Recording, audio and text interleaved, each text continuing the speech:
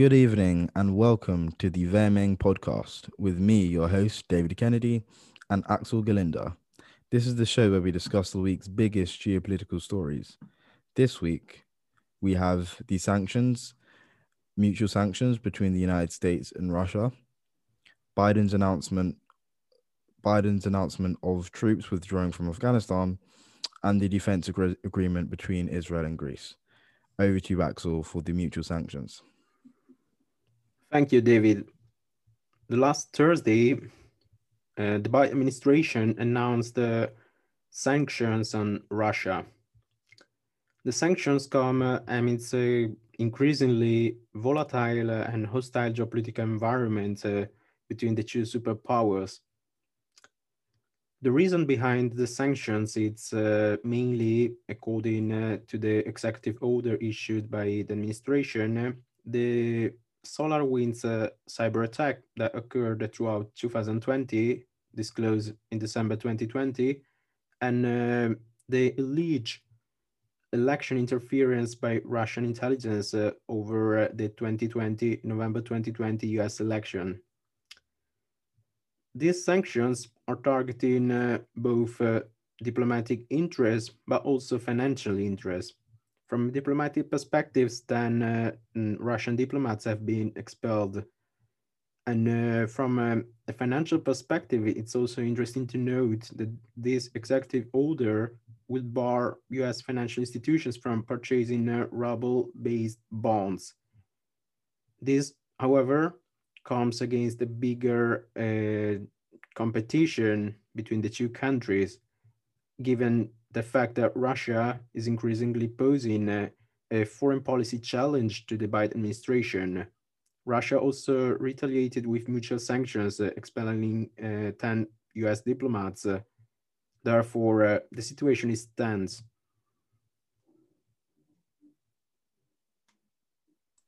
Thanks, Axel. So, in terms of these sanctions, we know the US has imposed some on the Russian Federation and Russia has retaliated. Who do you think has more to lose as a result of these sanctions being imposed? That's to see, because if we see things from an asymmetric perspective, Russia is gaining a competitive edge over the United States.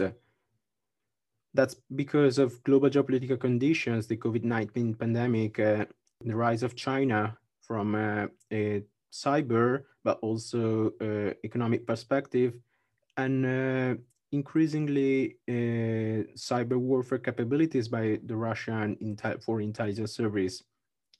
In that regard, if we go more in depth into the SolarWinds supply chain hack that occurred, it's interesting to note how Russia managed to deploy allegedly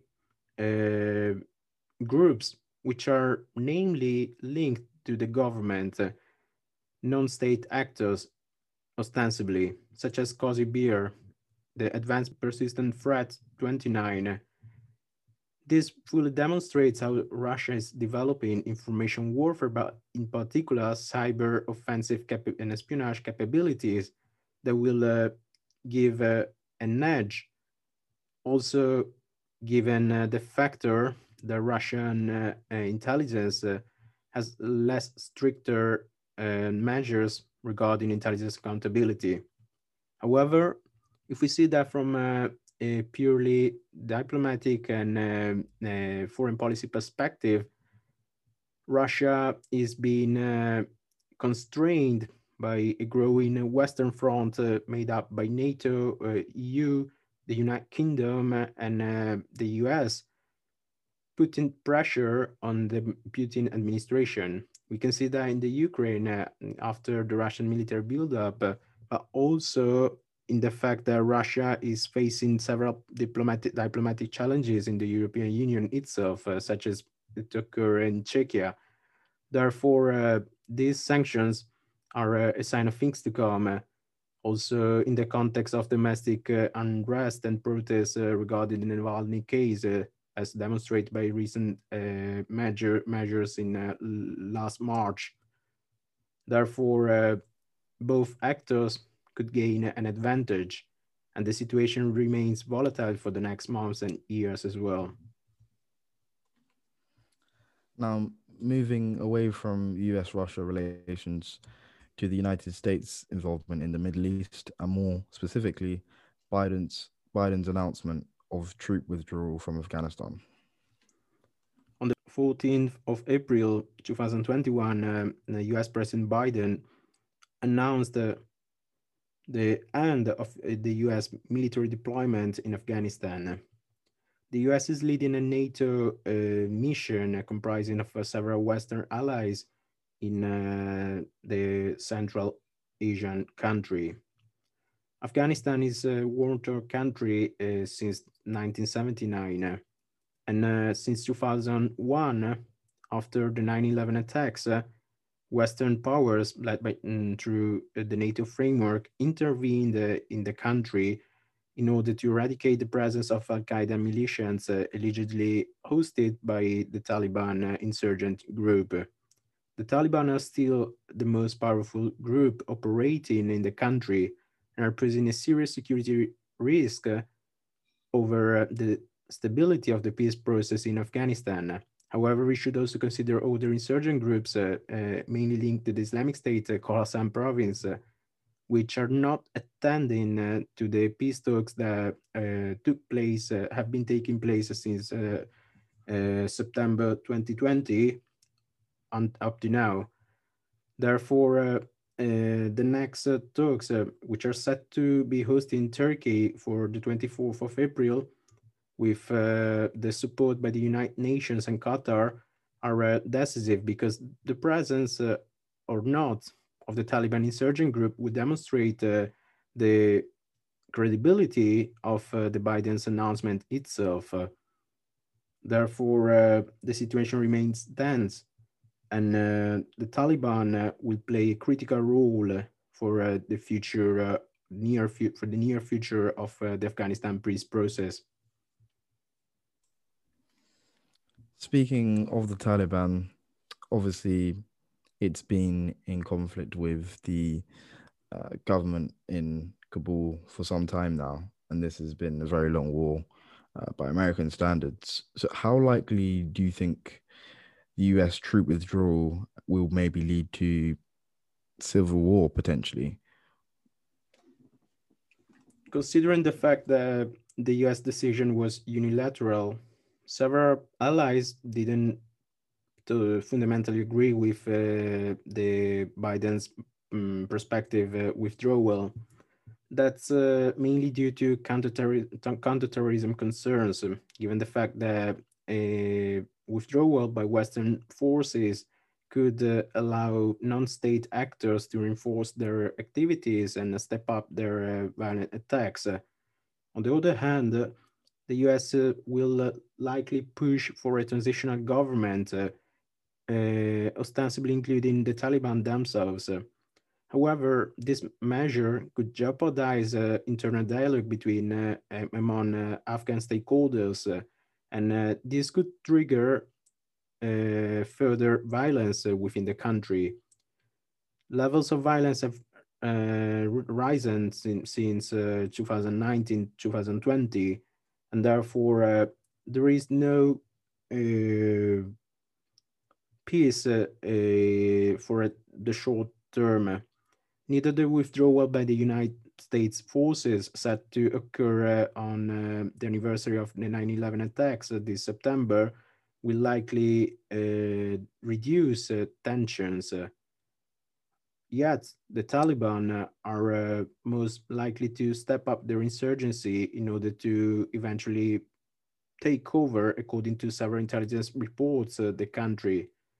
In that regard, it's important to mention the targeted killings are triggering an exodus of political activists and civil servants from the country, which could undermine governance provisions from at the local and national level as well for Afghanistan. And the fact that China, as well, the willingness to deploy peacekeepers in the country fully demonstrates how its external actors are also worried about the future security conditions of the country, which will remain decisive for the stability of Central Asia, the whole Eurasia, and the Middle East as well. Yes, the stability of Afghanistan, the world definitely will be watching going forward. The last topic of today is the defense agreement between Israel and Greece. A few days ago, Israel and Greece signed a $1.65 billion procurement defense deal. The two countries agreed on launching a training center, including the Hellenic Air Force and Israeli defense contractor Elbit Systems. Such training center is aimed at stepping up military cooperation and also enhancing capacity in terms of deployment and technological innovation.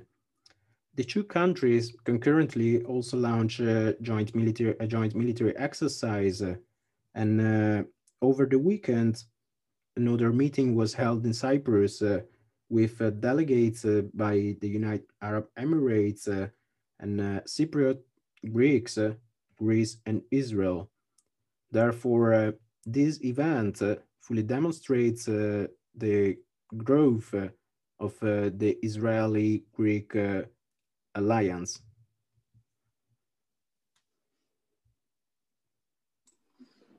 What do you think, given the nature of this deal? It's obviously reported as the biggest defense deal for Greece and the biggest defense deal for Israel. What do you think of the geopolitical? What do you think is the geopolitical significance of such a deal?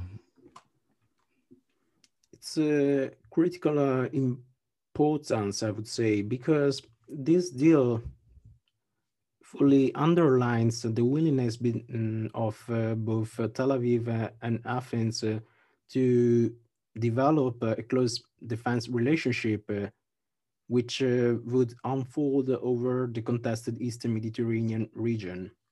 There is an ongoing dispute in the region due to energy related concerns.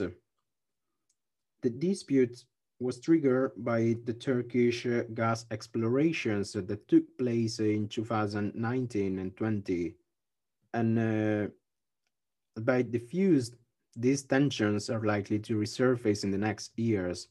Also considering the Turkey established a maritime deal with the Libyan interim government claiming sovereignty over the Eastern Mediterranean, which would grant them access to such natural gas reserves.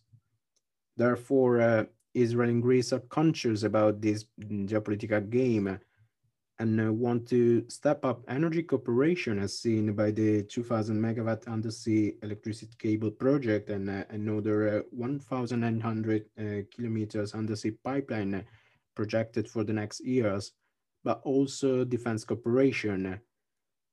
Therefore, the two countries know that they need to play on several fronts in order to counter the growing Turkish engagement in the area.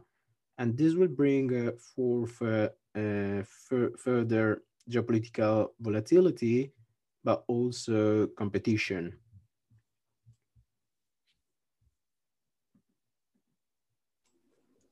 Thanks for that, Axel. That's all we have time for this week.